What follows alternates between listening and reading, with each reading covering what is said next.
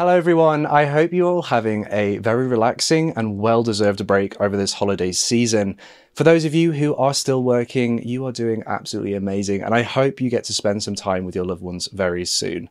For today's video, I wanted to do something a little bit different from normal and take a look at some success stories from 2021, looking at 3 different cases that have been solved this year. So without further ado, let's delve into this episode. People say Ted Bundy didn't show any emotion. I showed emotion.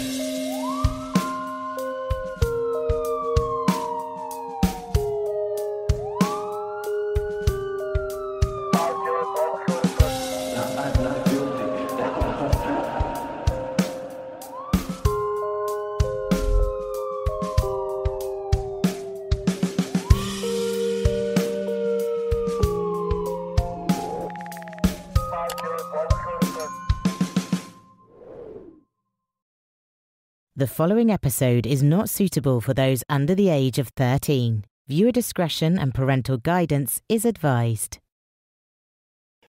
Do you want more Joshua Miles content? Do you want to hang out with me live, play chill games, and discuss true crime with me? Then guess what? You can. Just jump over to twitch.tv/Josh Miles and hit that cheeky little follow button where I stream every Monday, Wednesday, Friday, and Sundays at 9 PM UK time. We hang out on stream whenever a new true crime video goes live, where we'll talk about the case that's in the new video and just kind of hang out. It's like Joshua Miles after hours. Follow me on Twitch. You can join our little community for free. You can find a link at the top of the description and in the pinned comments. Now, back to the case.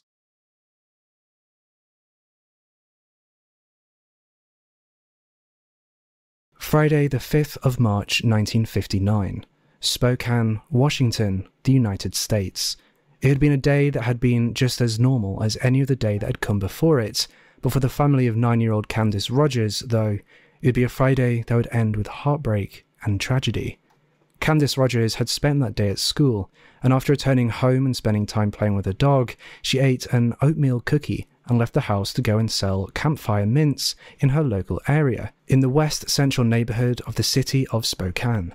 You see, Candace had actually been a Bluebird, which is the name for the younger members of the Campfire Girls, like brownies for the Girl Scouts. The Campfire Girls of America being a youth development organisation formed in the early 1900s. Today, the Campfire Girls of America organisation is known as simply Campfire and is now gender inclusive, though in the 1950s its primary focus was getting girls out in nature through camping and outdoor activities. Candace, known to family and friends as Candy, had set out that early evening to sell mints for the Campfire Girls of America to fundraise for her local group. Though when Candy failed to return back home by the time the sun had set that evening, Candy's family grew worried. Her grandfather, mother, friends, and neighbours immediately set out to try to find the missing 9-year-old, and soon members of the local community in Spokane joined the search efforts. By the time the late evening came around, the concern for Candy's well-being had grown exponentially, and before long, every available police officer, alongside members of the public, joined in the search for the missing girl. Naturally, due to it being the 1950s, GPS, mobile phones, security cameras, and the like were not technology that the police could use to try to find Candy, as they quite simply didn't exist, and the authorities, sadly, had very little to go on in their search efforts. Investigators did uncover boxes of campfire mints that they believed to have been the ones that Candy had been selling, scattered along Petite Drive in Spokane, which was a road that headed north away from West Central, the area where Candy had been selling the mints. This was the only lead that the authorities had to go on, and the only evidence that could provide the authorities with any clues as to where Candy had gone, despite the fact that this evidence couldn't be conclusively proven to have belonged to the 9-year-old girl. The community of Spokane were in shock, and joined together to support Candy's family in every way possible. They united together in the days that followed Candy's disappearance, searching desperately for that one piece of evidence that could lead to finding Candy. A command post was set up at what is now the intersection of Petite Drive and the TJ Menack Bridge, and around 1,200 volunteers gathered to search the surrounding areas. Several different organisations, including the US Air Force, actually assisted in the search for Candy, with the Air Force using a helicopter to provide a bird's eye view of the search area. Though, tragically, in the midst of the search for the missing 9-year-old girl, a US Air Force Sikorsky H-19 helicopter collided with high-tension power lines and crashed into the Spokane River. This crash heartbreakingly took the lives of Airman Molise D. Ray, Sergeant William A. McDonnell, and Lieutenant Kenneth G. Fortek, all men perishing selflessly during the search for Candy Rogers. 2 members of the crew on that helicopter did in fact survive the crash, and after they had recovered in hospital, they rejoined the search efforts. And the search efforts did continue for weeks, everyone desperately trying to find anything that could lead investigators to Candy. Saturday the 21st of March 1959, a day that the authorities would finally make a breakthrough in the case, though it would be a breakthrough that would be tragic. 2 airmen from Fairchild had been out hunting in the wooded area close to Old Trails Road, which was located about 7 miles away from Candy's home. The 2 airmen stumbled across a pair of girls' shoes within the woods while they had been hunting, and when they returned back to base, they decided to report their findings as they were unsure whether the shoes could be related to the missing 9-year-old girl Candy. The following morning, at daybreak, a search party descended on the area in the woods where the 2 men had found the girls' shoes, and only minutes later, this search party would find human remains. These remains were discovered buried under what is described as a shallow layer of brush and pine needles, and they were sadly confirmed to have been the remains of missing 9-year-old Candice Rogers. Investigators painstakingly and meticulously searched the entire woodland and combed through thousands of tips and leads. However, the authorities found nothing that could lead them to a suspect. It's important to note that in 1959, the forensic sciences and testing technology was wildly different from the advanced techniques used today, and DNA evidence was something only discussed in academia and wouldn't be used in any criminal cases for decades. And so, with no way of knowing how later forensic technologies would develop, the investigators still collected evidence using procedures to prevent contamination in the hopes that perhaps, in the future, it may be used to find justice. This DNA evidence was preserved so well that the DNA could be extrapolated 62 years after the murder. The case of Candy Rogers quickly grew cold, following the discovery of her remains, with no leads being found, and justice for her family becoming a hopeful dream. In early 2021, this year, the Spokane Police Department's investigators that worked with forensic experts found out about a new state-of-the-art DNA testing method offered by a laboratory in Texas. Let's take a look at the press release published by the Spokane Police Department concerning this new testing method and how they used it. Quote, "A sample of semen collected from Candy's clothing was provided to that lab. The specimen was inputted into a genealogy database which narrowed potential matches down to 3 brothers. One of the possible matches was John Ray Hoff.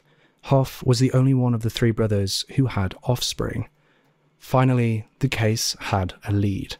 Something that could lead the detectives to Candy's killer. Something that could provide her family with justice after all these years. Though the investigators still had to find their suspect. They contacted the daughter of John Rain Hoff, and after she was informed of the investigation, she immediately dropped everything and went straight away to meet with the detectives, determined to help in any way that she could.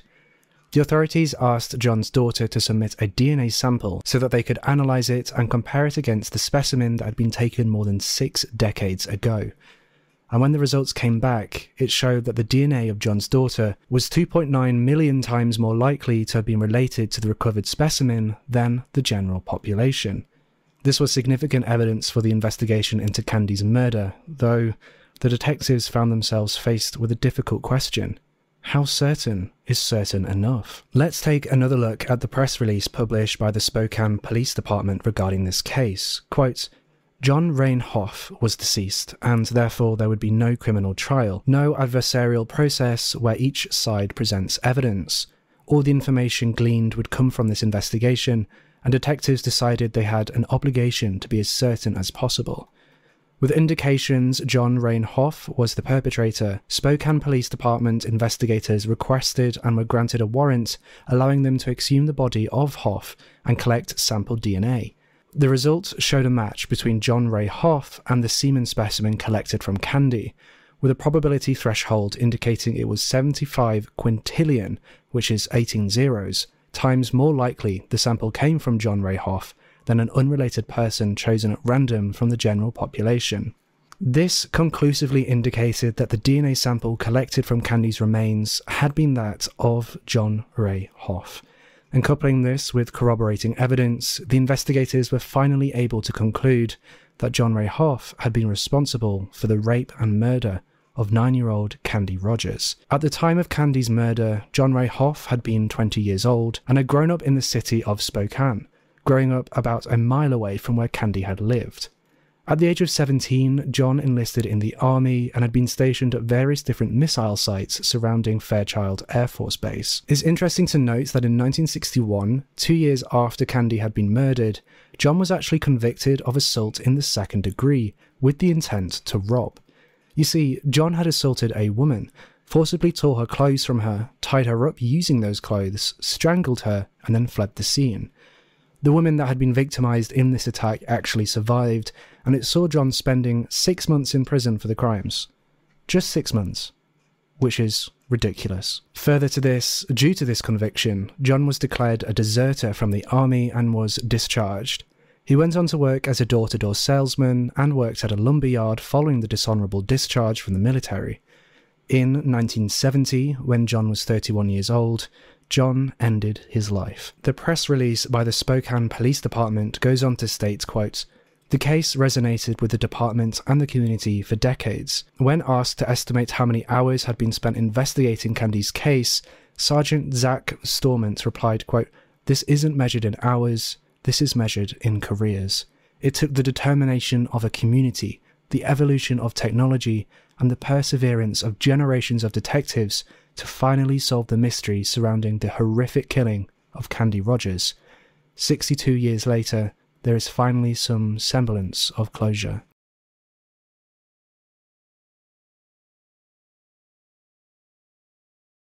On Wednesday, the 23rd of December 1987, Jeanette Brochu went on a night out for drinks with her friends in Waterville, Maine, the United States.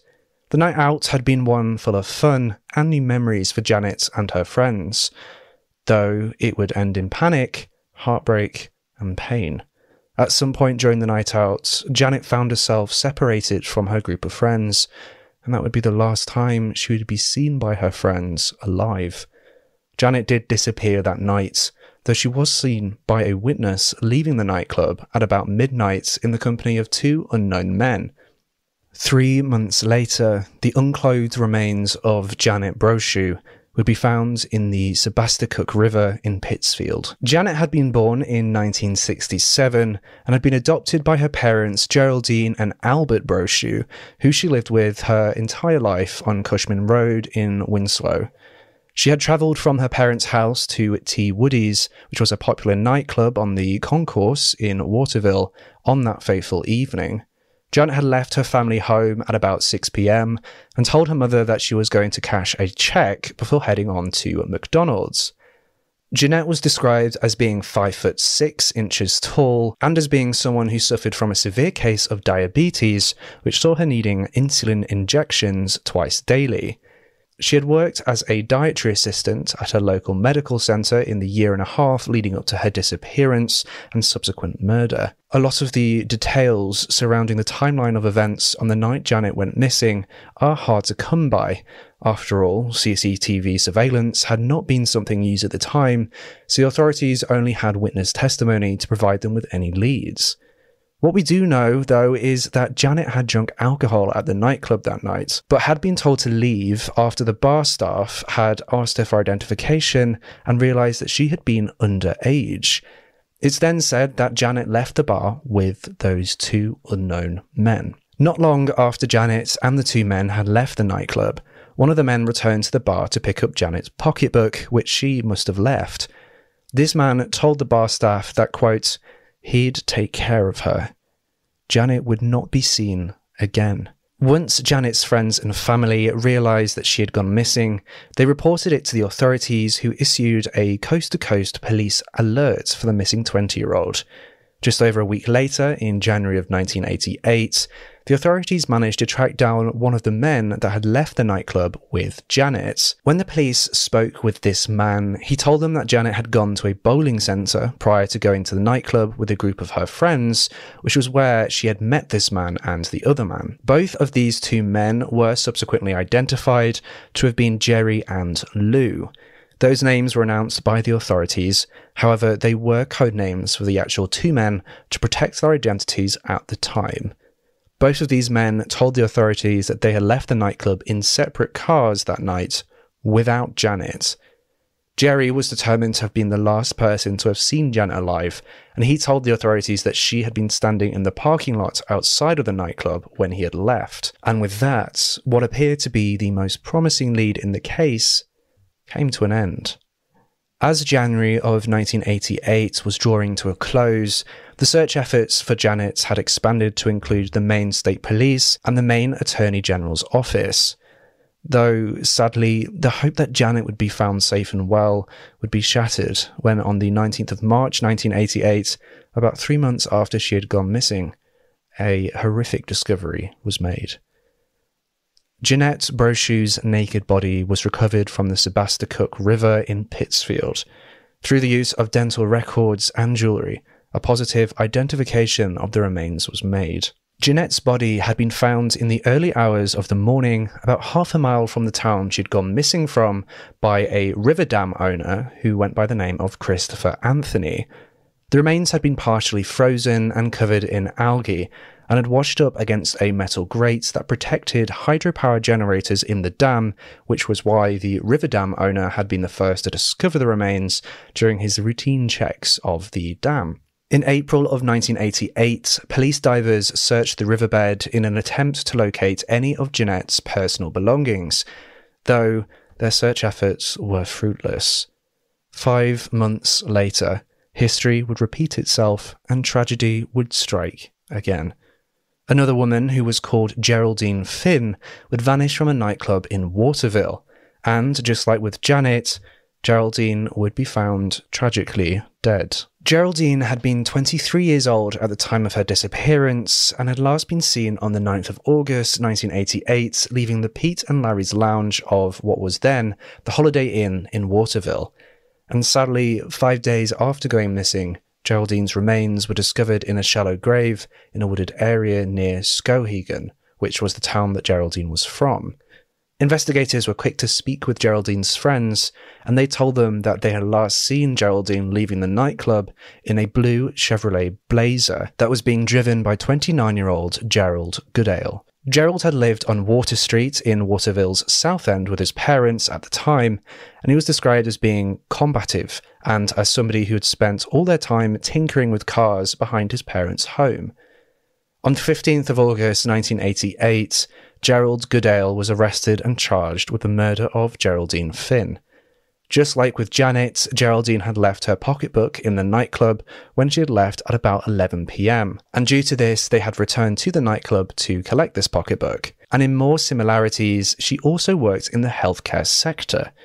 The trial against Gerald lasted for about 5 days, and by the end, the jury found Gerald guilty of murder in the first degree in Geraldine's case. He received a sentence of 75 years imprisonment on the 9th of June 1989. Gerald told the courtroom, quote, "I am truly sorry. It wasn't no murder, it was an accident." The judge that oversaw the trial against Gerald described him as, quote, "a remorseless, predatory and dangerous person," and said that the sentence was the minimum necessary with good time to protect society from this man for the rest of his productive life. It's important to note that on the same day as Gerald's sentencing, the local press ran a story with the headline, "Questions over Brochu Death Resurface." This article discussed the idea that the case of Janet Brochu might be linked to the now convicted Gerald Goodale. According to this article, the authorities had actually brought Gerald in for questioning on at least 2 different occasions after Janet's body had been recovered, and his truck had even been searched, though he had never been charged in connection to her case. That was until the 14th of May earlier this year in 2021.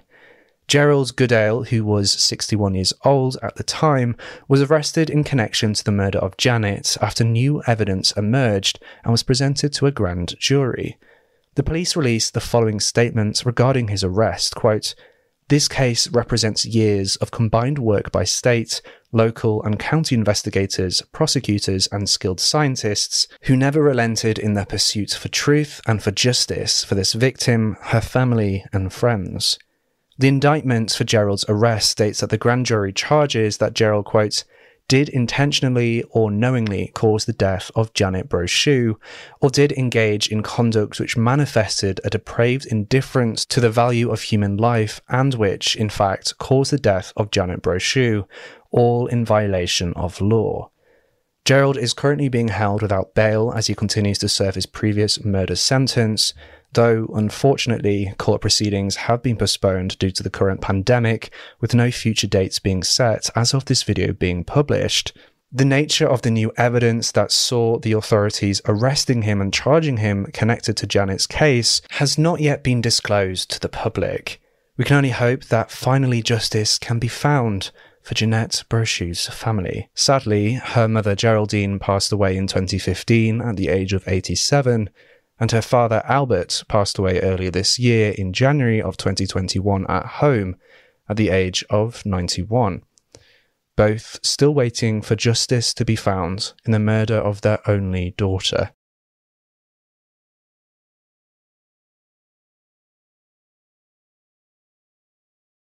The third and final case that we were going to be discussing, we've unfortunately had to cut from the episode due to recent further developments in the legal proceedings of the case, and so we didn't wish to impede on the case's progress until further information has come to light. I filmed the introduction to this video a few days back, and when I learned of the case's developments that we had planned, I knew I couldn't include it in this video until the legal proceedings have settled. But fear not, for we shall be, instead, taking a look at the Kiss and Kill Murders case, which we discussed on my Twitch stream last Friday. I've edited the recordings of the stream down to match the style of this video, and if you're interested in joining me deep diving into these cases every single Friday at 6 PM UK time for several hours, then be sure to follow me over on twitch.tv/Josh Miles. It's currently Christmas Day as I record this edit, so I hope everyone has had a wonderful holiday season. And with all that being said, let's take a look at the case of the Kiss and Kill murders. Hi, second channel, it's Joshua Miles here. Welcome to the second installment of our Exploring a Case on Twitch. Going through it with everybody in our Twitch chat, going through a case that I probably wouldn't cover on my main channel, but would still like to touch on. So if you like that kind of thing and you want to see more, then make sure to go to twitch.tv/Josh Miles, where you can join us every Friday at 6 PM UK time, where we'll go through a case together, or you can watch it here on my second channel, the VOD, the edited version. I know the first episode, which is on my main channel, was I didn't like separate my webcam or like what I was showing on screen, but hopefully this time it will work. So basically what we're doing in these streams is we're basically doing what I would do if I'm researching a case. So we're going to go find sources, we're going to delve in, we're going to get to the bottom of what happened. All these cases are sent in to me, by the way, to requestacase.com. So if you have a case suggestion, feel free to send it there. Or if you have a suggestion for stream, you can leave one in the chat too. This case is one that one of my writers picked out, and it is called The Kiss and Kill Murders. Let's take a look. The place where I always start is the Wikipedia, if there is one. It always gives a good overview of the case. May not be 100% factual, there may be some inconsistencies, but usually it's a really good way to start. This case is from 1961. Let's go over the brief introduction they have on this Wikipedia. Kiss and Kill refers to the 20th of March 1961 homicide of Betty Williams, a teenager from Odessa, Texas, United States. Betty Williams was killed by her ex-boyfriend, John Mack Herring, who was born on the 23rd of September 1943, at her own request in Winkler County, Texas. Now, John was tried and actually acquitted for the killing after his lawyers argued that he had temporary insanity. Now, that is very, very interesting. Very interesting to me, simply because the temporary insanity legal defense within itself is such a difficult one for a defense team to pull off and to convince a jury. So it's going to be really interesting to take a look and see what actually happened in trial. But what I like to do when I first start is I do like to take a look and see if we can find out more information about our victims, because I have the honor of telling you guys the story, the lives, the everything about the victim, if that makes sense. I have the honor of telling you guys about what their dreams were, their aspirations, their passions, and I think that's something that's really important to focus on. I'm not a big fan of cases or content that covers true crime in a way where it kind of puts the victims to one side. This is from the 23rd of March 1961, which is a few days after the homicide takes place. Okay, a goodbye kiss, a roaring blast from a 12-gauge shotgun, and a watery grave for a pretty 17-year-old girl led to filing murder charges late Wednesday against an Odessa high school boy who said he killed his former girlfriend because, quote, she asked me to. The slaying suspect, Mac Herring, who was 17 years old, led lawmen to a stock pond in Rough Ranch County, about 3 miles northwest of Odessa. He waded into the murky water and returned to the shore with the body of Elizabeth, otherwise known as Betty, clad in shorty pajamas and a duster. A few moments earlier, Herring had told officers about shooting his Odessa high school classmate and dumping the body in the muddy water with about 50 pounds of lead tied to her waist. Herring told lawmen and reporters he shot and killed Betty at the girl's own request. Now that's very interesting. So this is an article published in 2006 by Pamela Koloff. I'm just going to go through this article as well. When football season ended and there was nothing much to do on Friday nights except drink beer and stare up at the wide open sky, teenagers used to park their pickups across the street from Odessa High School and wait to see the ghost they called Betty. According to legend, she would appear at the windows of the school auditorium at midnight, provided that students flashed their headlights 3 times or honked their horn and called out her name. The real Betty, it was said, had attended Odessa High decades before and had acted in a number of plays on the auditorium's stage. The facts of her death have been muddled with time, and each story was as apocryphal as the last. She had fallen off a ladder in the auditorium and broken her neck, students said. She had hanged herself in the theatre. Her boyfriend, who was a varsity football player, had shot her on stage during a play. So many teenagers made the late-night pilgrimage to see Betty that the high school deemed it prudent to paint over the windows of the school auditorium. During a later renovation, its facade was covered with bricks. The stories of Betty never went away. Students still talk of, quote, a presence in the auditorium, one that is to blame for a long list of strange occurrences, from flickering lights and noises that cannot be explained to objects that appear to move on their own. Some claim to have seen her pacing the balcony or heard her footsteps behind them, only to find no one there. Rumours have flourished that a coach who knew the real Betty is visited by her on occasion in the field house, and that a former vice principal who once caught a glimpse of her after hours was so spooked by the encounter that he refused to be in the school again by himself. Quote, if I hear her name on a daily basis, says theatre arts teacher Carl Moore, who had taught at Odessa High for 4 years, whenever something unexplained happens, a book falls on the floor in my classroom or the light board goes out during a technical rehearsal, someone always jokes, it's Betty.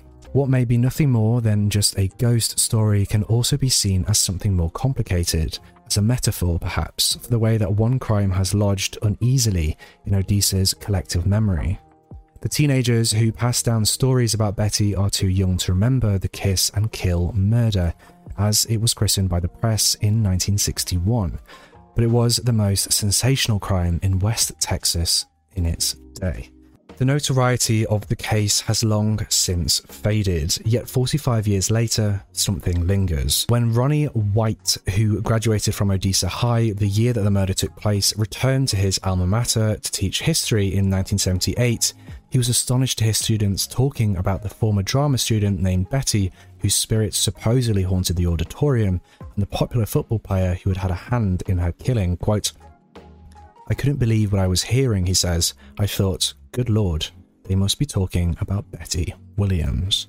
Okay, and it looks here that there is a note, maybe from a diary or a letter of sorts, and it looks like it's from Betty. So this is dated the 23rd of September 1960, which is prior to the murder. Well, I finally made the rank of senior and I can hardly believe it. I really don't feel much different. We get our senior rings Wednesday. I'll be glad. It sure does feel funny to be on the top of everything looking down. It seems strange to think that this is really all of high school. Next year? We had our pictures made last week. If they turn out halfway decent, I'll send you one. Send me another picture if you have it. Well, the bell is about to ring, so I'll write more later. Love, Betty. What most people remember about Betty Williams is that they hardly noticed her at all. She lived in a small, well-worn frame house on an unpaved street not far from the oil fields west of town, where gas flares burned and drilling rig lights illuminated the desert at night. Her father John was a carpenter who had difficulty finding steady work, and her mother Mary had taken a job at JCPenney to help make ends meet.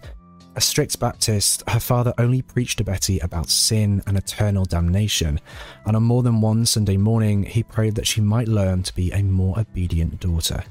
At 17, Betty was pretty in an unremarkable way, with sandy blonde hair that brushed her shoulders and big expressive blue eyes that conveyed sincerity when talking to authority figures, but were alive with irreverence. Betty disdained conformity and reserved particular contempt for the girls with matching sweater sets and saddle shoes who seemed to look right through her. She fancied herself an intellectual and put down her opinions on everything from boys to religion in dozens of letters and notes that she passed in study hall. She read Jack Kerouac's On the Road and the poetry of Allen Ginsberg, and she listened to the records of Lenny Bruce's stand-up routines in which he railed against racism and skewered middle-class hypocrisy.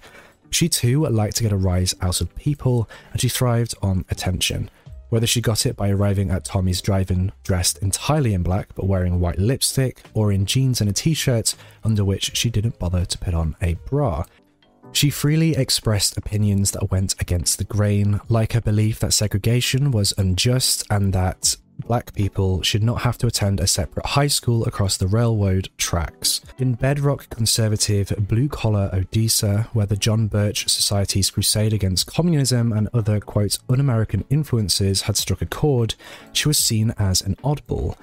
Quote, most people do not understand me, Betty wrote to a friend in her senior year. There are people willing to be my friends, but mostly they are either too ignorant to understand why I'm like I am, and consequently offer my mind no challenge, or they haven't the wits to match mine. At the top of Odessa's high school rigid social hierarchy were the, quote, Kashmir girls, as one alumna called them.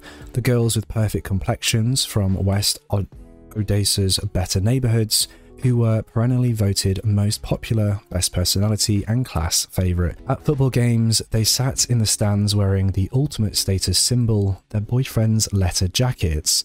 They belonged to the informal societies called Tri-High Y clubs, Capri, Sorella and Amike, which cherry-picked the most popular high school girls. Betty was hardly Tri-High Y material in the high school pecking order. Her classmates remember her as a nobody, a non-entity, and someone on the outside looking in. But while she struck an anti-establishment pose, the rejection she felt from the other girls still stung. Quote, Betty wanted to be liked, says her first cousin Shelton Williams, whose memoir, Washed in the Blood, chronicles his coming of age in Odessa through the prism of Betty's murder. Quote, she wanted what we all wanted, to be totally unique while being completely accepted. I think it's only fair that everybody, we're a social race, we're a social species. I think everybody wants to be accepted within society to some extent. So it is totally understandable that the rejection she might have felt from this group or from other girls or other people in her school would have pained her. In a place where fun on a Saturday night might mean deciding to take only right turns while cruising around town, Betty dreamed of her escape. She hoped to one day become an actress, and in her bedroom, where movie posters and playbills covered the walls, she devoured magazines like the Hollywood scandal sheet Confidential. She loved the thrill of the spotlight and was gifted enough that she landed parts in 3 school plays when she was just a sophomore. During her junior year, when the speech team performed the balcony scene from Romeo and Juliet at the University Interscholastic League competition, Betty played the doomed, lovesick heroine. But as desperately as she wanted to propel herself out of Odessa, she was fatalistic about the future. The oldest of 4 children, she knew that her parents could not afford to send her away to college, and her part-time job at Woolworths barely paid enough to finance any kind of getaway. While she aspired to one day appear on the Broadway stage, in the meantime, she planned to live at home after graduation and attend Odessa College, just up the street. Some nights, Betty would slip out the back door after her parents had gone to bed and walk the 4 blocks to Tommy's drive-in, where there were always boys to talk to. Plenty of girls were flirts, but few of them were as assertive as Betty. She made no secrets of the fact that she was not a prude and that she was willing to prove it. At the end of an evening at Tommy's, it was not unusual for her to end up parked in a secluded spot somewhere with a football player. While boys were free to do as they pleased, quote, good girls were expected to obey an unspoken code of conduct. Quote, if a girl had a steady boyfriend, then she could have sex as long as she didn't advertise it, says Jean Smith-Kicker, a Capri who was a year below Betty.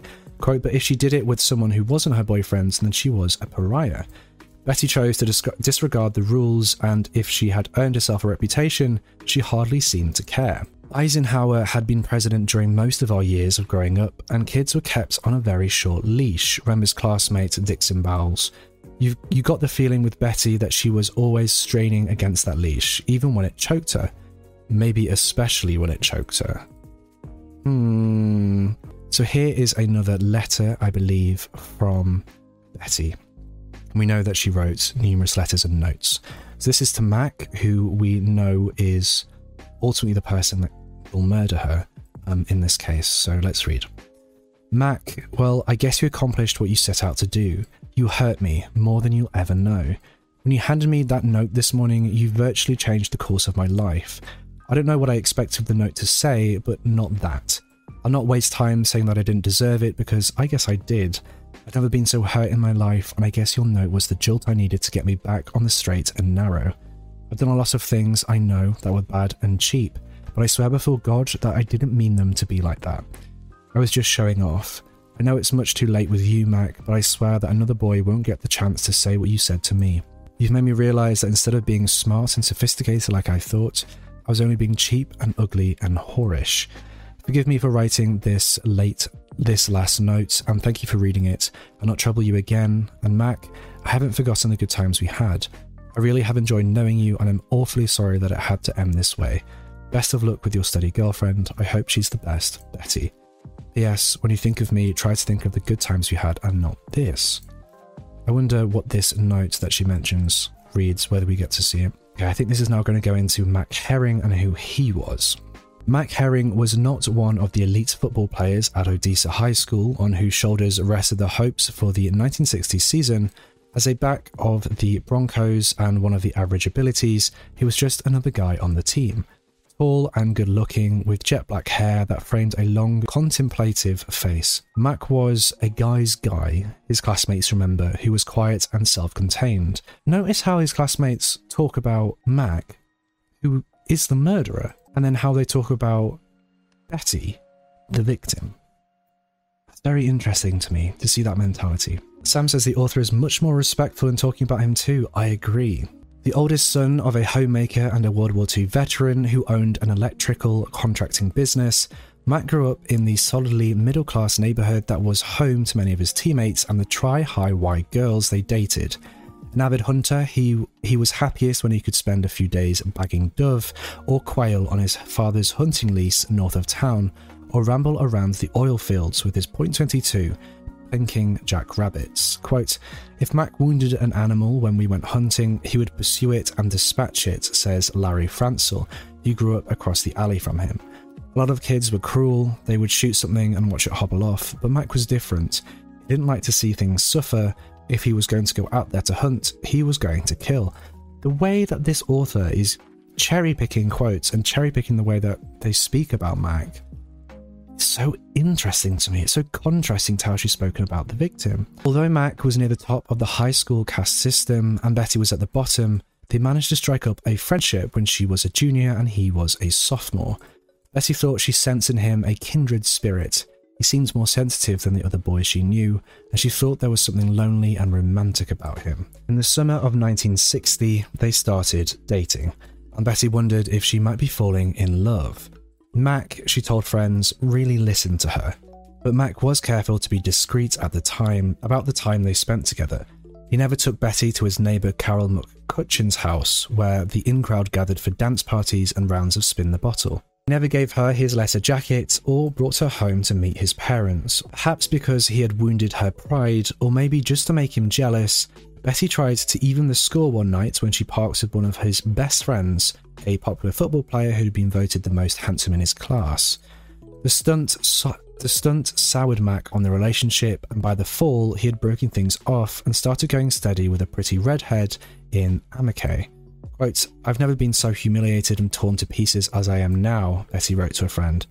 "I feel so lonely and deserted. I don't care what happens now or ever.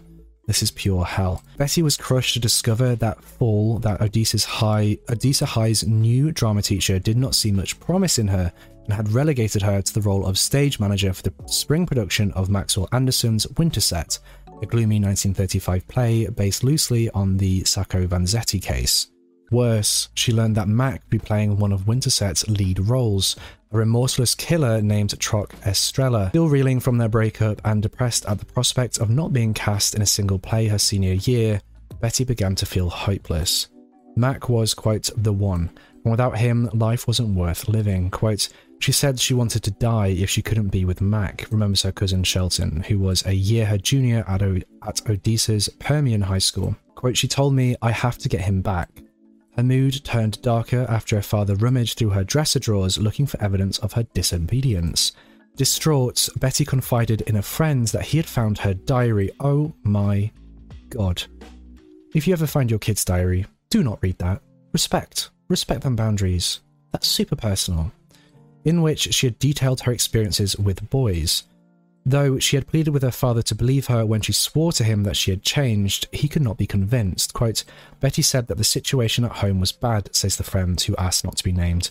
I wanted to help, but I didn't know what to do. I was 16 years old. By the winter, Betty had started telling friends that she would be better off dead. Okay, so this is, I'm clearly going to be going into some very heavy discussions, and I do want to quickly point out that if you or anyone you know is struggling with any of the topics that we talk about, you just head on over to my channel. You can find always in the bottom in the description of a video, you can always find a link, and this will give you access to hotlines and organizations in numerous different countries that can help. If you need counseling, or you're in a crisis, or you just need to speak to someone, please do not hesitate to reach out to any of these organizations. Quote, heaven must be a nice place, she told junior Howard Sellers. She claims to have half-heartedly tried to unalive herself by taking 4 aspirin. She boasted of climbing up to the auditorium rafters, intending to throw herself onto the stage below, only to find that she lacked the courage. Betty, who had always enjoyed being outrageous, talks about wanting to die to whoever would listen, but the only reaction she was able to provoke was a few eye rolls. The response was always the same. There goes Betty again, trying to be the centre of attention. Even when she began acting more erratically during rehearsals for Winterset, her peers wrote off her overwrought confessions about wanting to die as nothing more than a theatre girl's high school histrionics. She informed at least 5 students working on the play that she wanted to unalive herself, but didn't have the nerve. Would they be willing to do it for her, she asked. Quote, no, I don't think I will, senior Mike Ware said, passing it off as a joke. A sophomore, Jim Mercer, also deflected the invitation. Quote, I charge for my services, he kidded, quoting her an impossibly high price. At the time when Betty felt marginalised by those around her and forsaken by the one boy she loved, death seemed to hold its own allure. Or was she just acting, pushing the boundaries in another bid to catch Mac's attention? One night, he gave her and Howard a ride home from rehearsal, and she made the request of him. Would he be willing to kill her? She would hold the gun to her head, she said, while he pulled the trigger. Mac laughed off at the absurdity of the idea, and Betty laughed with him.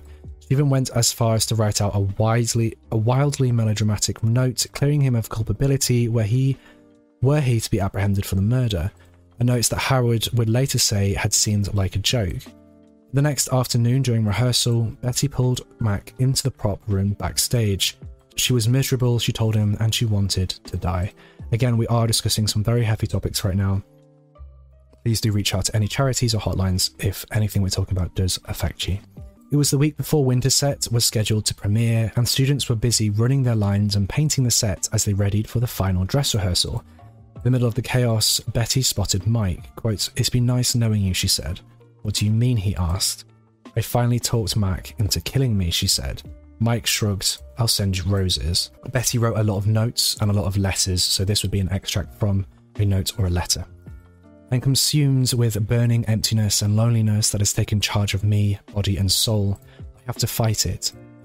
If I am to live, I have to fight, or else it will pull me down into that thankless pit of fear, pain and agonized loneliness." 2 days later, on March 22nd, 1961, the Odessa Police Department received a frantic phone call from Mary Williams, who reported that her daughter was missing. One by one, Betty's friends were called into the principal's office, where they were asked to tell what they knew.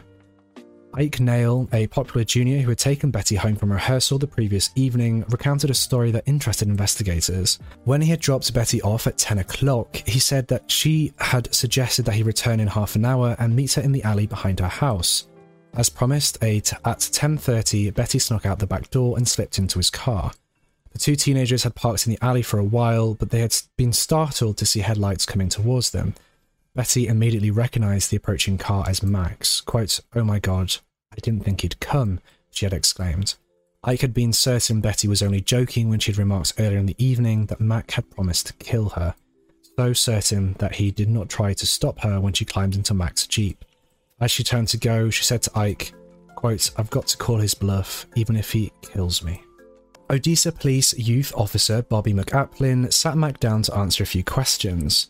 The football player told a plausible enough story. He had dropped Betty off outside her parents' house at midnight and had not seen her since. But inconsistencies in his account led McAplin to believe that the 17-year-old knew more than he was letting on. Had he left Betty at the front door or the back? McAplin inquired. "The front door," Mac answered. No, he hadn't waited to see that she'd gotten inside safely. His answer struck McAplin as peculiar.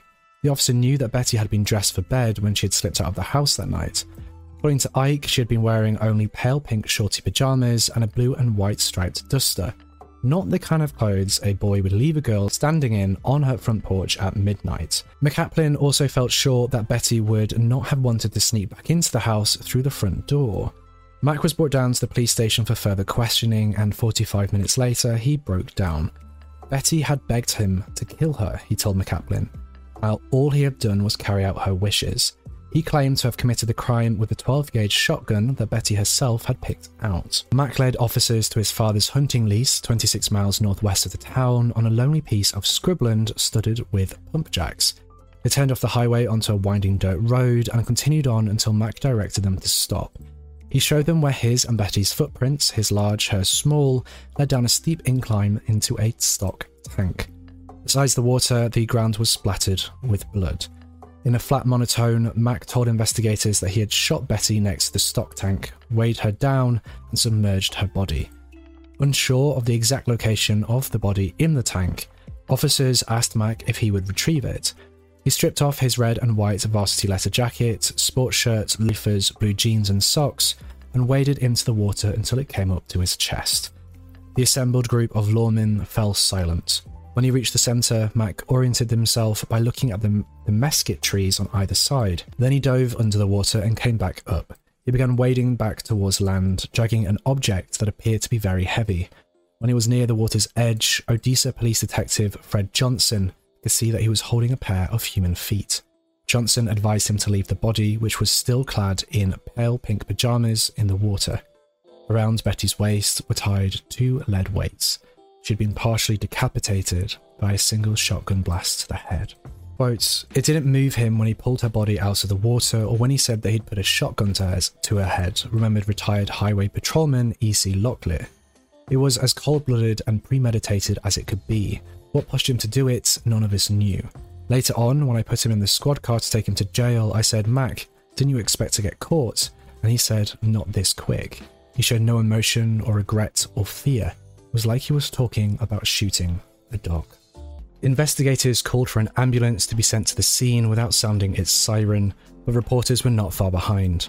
Before Mac was taken to jail, he recounted what had taken place the night before, while newsmen from the Odessa American and the Fort Worth Star-Telegram took down his story, and 6 photographers jockeyed for the best angle.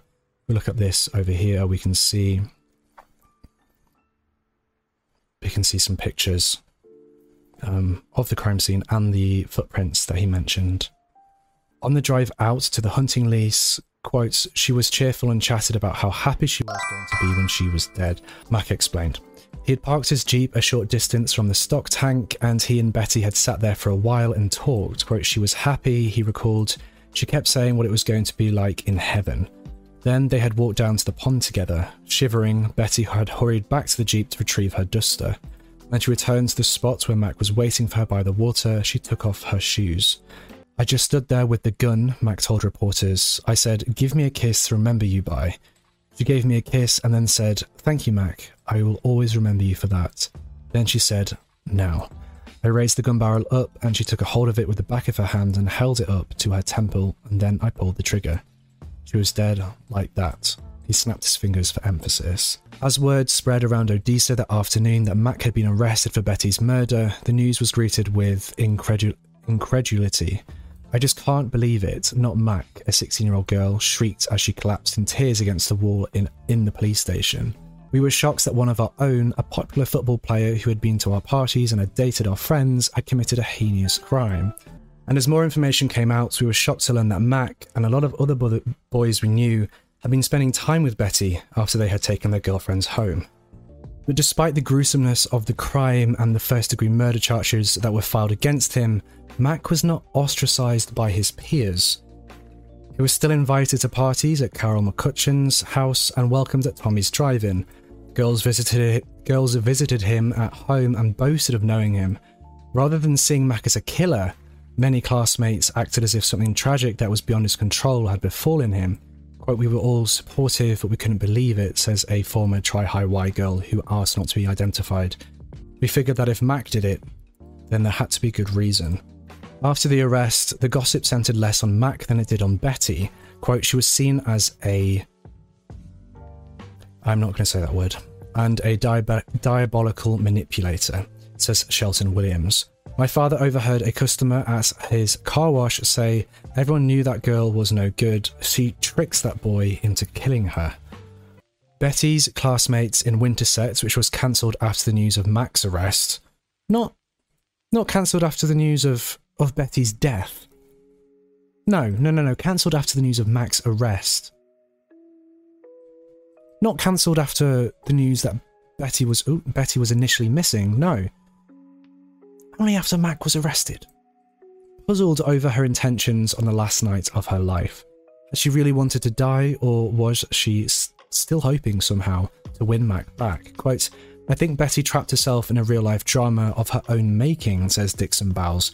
"She was ad-libbing all the way, and it spun out of her control. I remember a teacher taking me aside afterwards and asking me, was Betty pregnant? And I said, no, I wish it were that simple. It was a game of chicken, and she never backed out." So this would be a note or a letter from Betty. As we know, she likes to write letters and notes. So this was dated March 20th, 1961, which I believe that must have been that was the day that she was murdered. On all accounts, this was her last message. And we're going to have the honour of reading this now. "I want everyone to know that what I'm about to do in no way implicates anyone else. I say this to make sure that no blame falls on anyone other than myself. I have depressing problems that concern, for the most part, myself. I'm waging a war within myself, a war to find the true me. I fear that I'm losing the battle. So rather than admit defeat, I'm going to beat a quick retreat into the no man's land of death. As I have only the will and not the fortitude necessary, a friend of mine, seeing how great is my torment, has graciously consented to look after the details. His name is Mac Herring, and I pray that he will not have to suffer for what he is doing for my sake. I take upon myself all blame if there is lies on me alone. For there it lies on me alone. Betty Williams." When the state of Texas versus John Mac Herring got underway on February 20th, 1962, a guilty verdict seemed to be an all but forgone conclusion. Mac's own confession painted a picture of a methodically planned murder.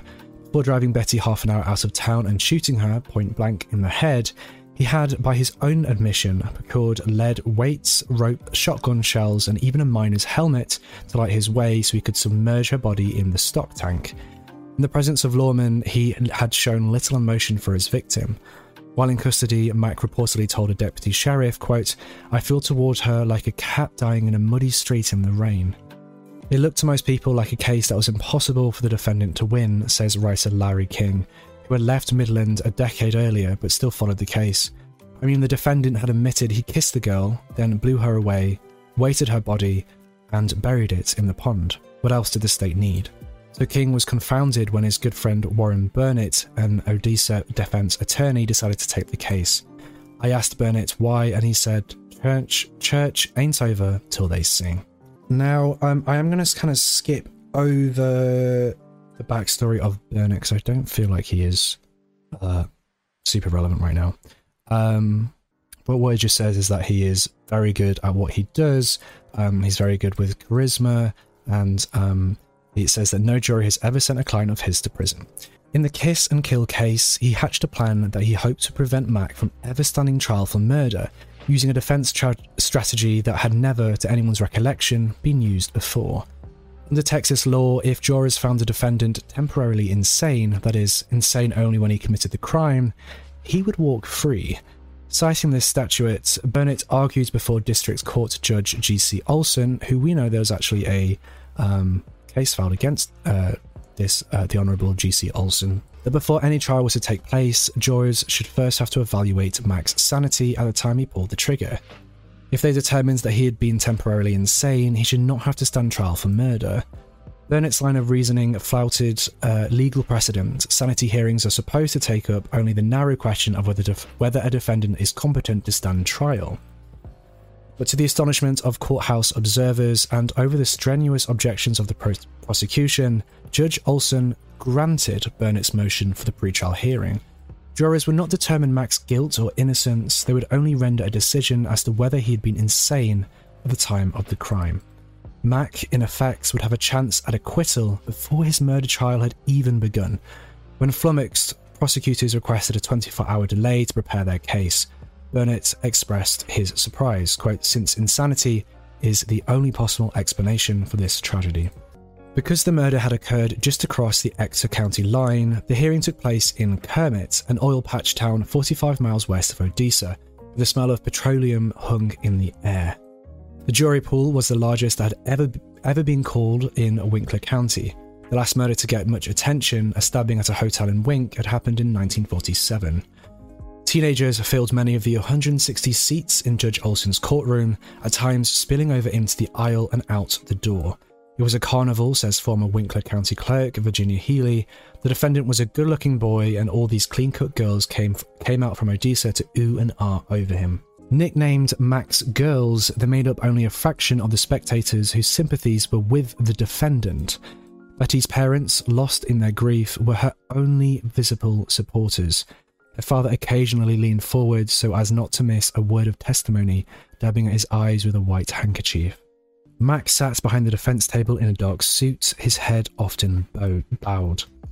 The strain of the proceedings sometimes showed, as when he laid his head in his hands during jury selection, otherwise he was impassive.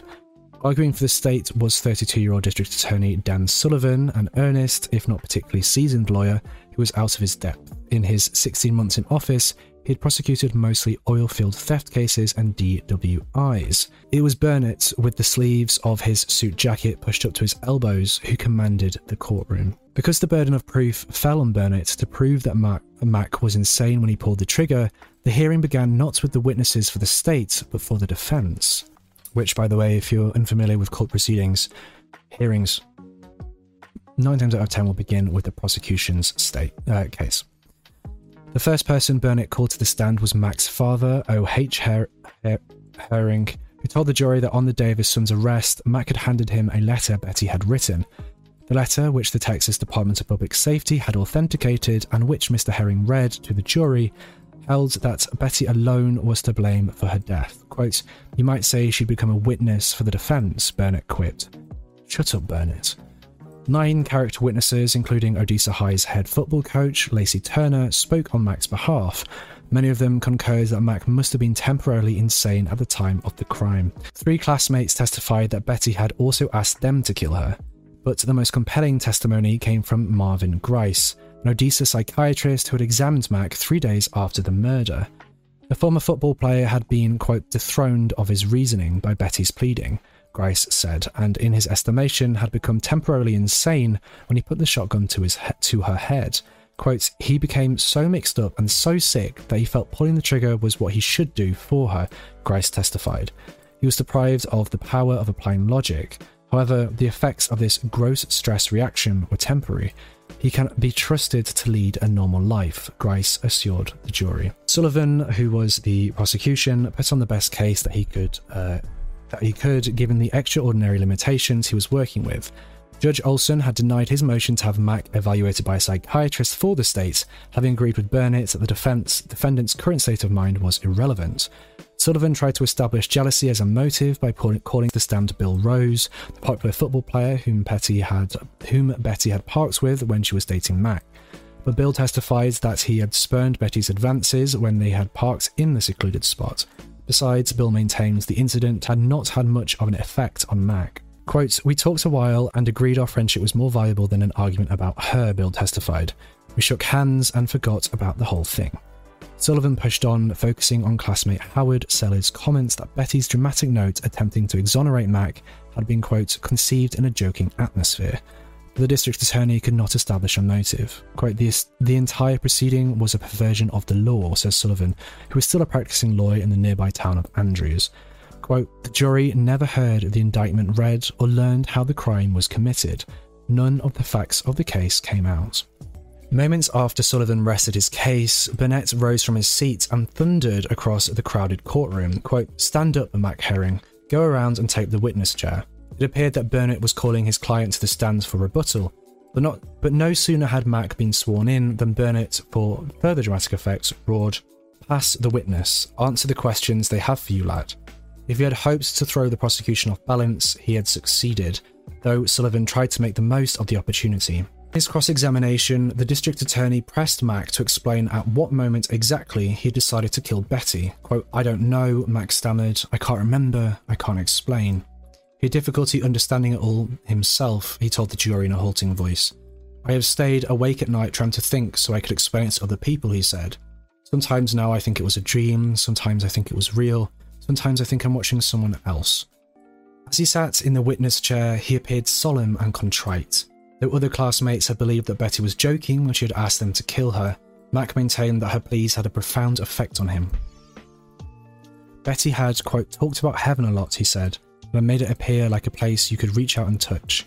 He explains that on the night he killed her, he had believed he was doing the right thing. In retrospect, he told the jury, "I know that everything about it was wrong." Oh god, I know this next sentence is going to piss us all off. I know that for a fact. After 11 hours of deliberation, during which jurors asked that Grice's expert testimony be read back to them, it determines that Mac had, in fact, been temporarily insane on the night of the murder. Upon hearing the verdict, Mac slumped into his chair and wept, while friends and classmates rushed to his side to embrace him. Betty's parents slipped through the exuberant crowd and out of the courtroom before reporters could reach them for comment. "I cannot imagine. Your child has been murdered by somebody else, and when they are found temporarily insane, before a trial could even properly take place, the entire courtroom celebrates." I cannot imagine the pain, the anger, the emotions that they must have gone through in those moments. I can only be thankful that Betty's parents had one another through these times. Okay. While Burnett had been careful not to malign Betty's character during the hearing, some details of the case, like her sneaking out of her house in her nightclothes to meet Ike Nale, had tarred her as a loose, immoral girl. Quote, I overheard a juror talking about Betty, says Hazel Locklear, the wife of a highway patrolman who'd been struck by Mac's aloofness at the crime scene. I remember her saying in a very ugly way, that girl was nothing. To some observers, it seemed as if Betty's transgressions had eclipsed those of the teenager who'd killed her. Nobody talked about how Mac could have said no, observes Sandra Schofield. Yes, Sandra, who graduated from the Odessa High a year before the murder. Betty had enlisted him, this worthy young man, to do what she didn't have the courage to do herself. She had, quote, roped him into doing it. So she became not the victim, but the villain. No, I don't agree with that at all. I agree with Sandra. Mac, you could have said no. Saturn says, I couldn't imagine someone celebrating my child's killer getting off lightly. I think I'd commit a true crime there and then. I get it. Sullivan did, which is the prosecution, appealed the verdict to the Texas Supreme Court on the grounds that Judge Olson did not have the authority to grant a hearing that only evaluated Mac's sanity at the time of the crime. We do have the case open here. On June 27, 1962, the court sided with Sullivan, vacating the judgment and ordering a new trial. What advantage he gained in being allowed to present his evidence was negated by Burnett's skill and showmanship. Because of the intense publicity, the second trial was moved nearly 600 miles away to Vermont. Sam says, thank you, Sandra, for being the only reasonable person at Betty's school, apparently. Yeah, I agree. Burnett relied on his old playbook.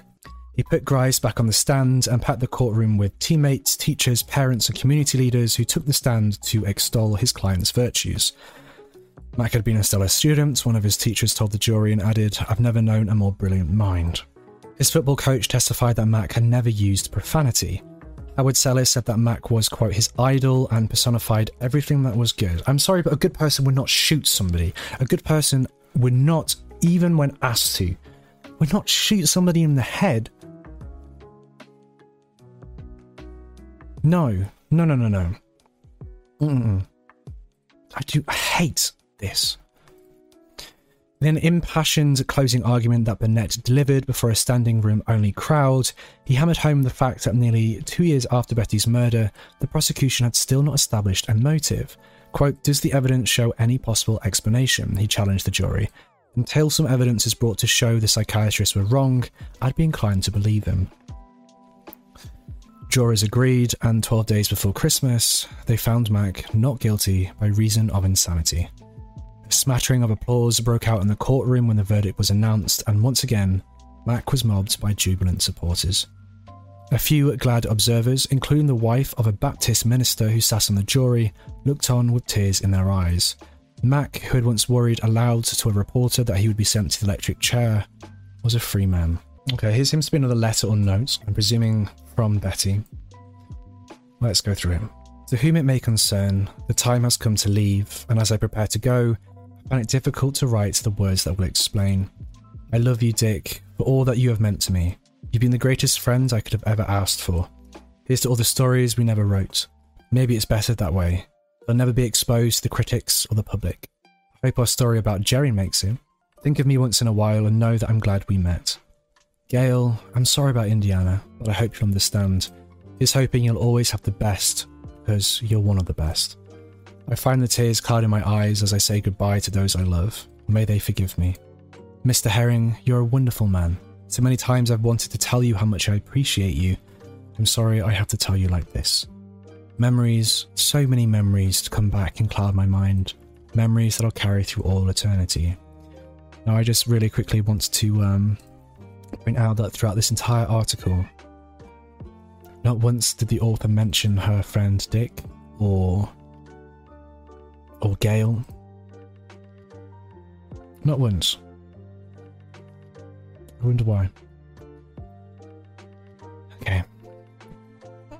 Okay, we're almost towards the end, guys. Anyone who had suffered the unrelenting scrutiny that Mac had, the Odessa American alone ran nearly 24 front-page stories on the case, might have pulled up stakes and started a new life somewhere else, but Mac chose to stay.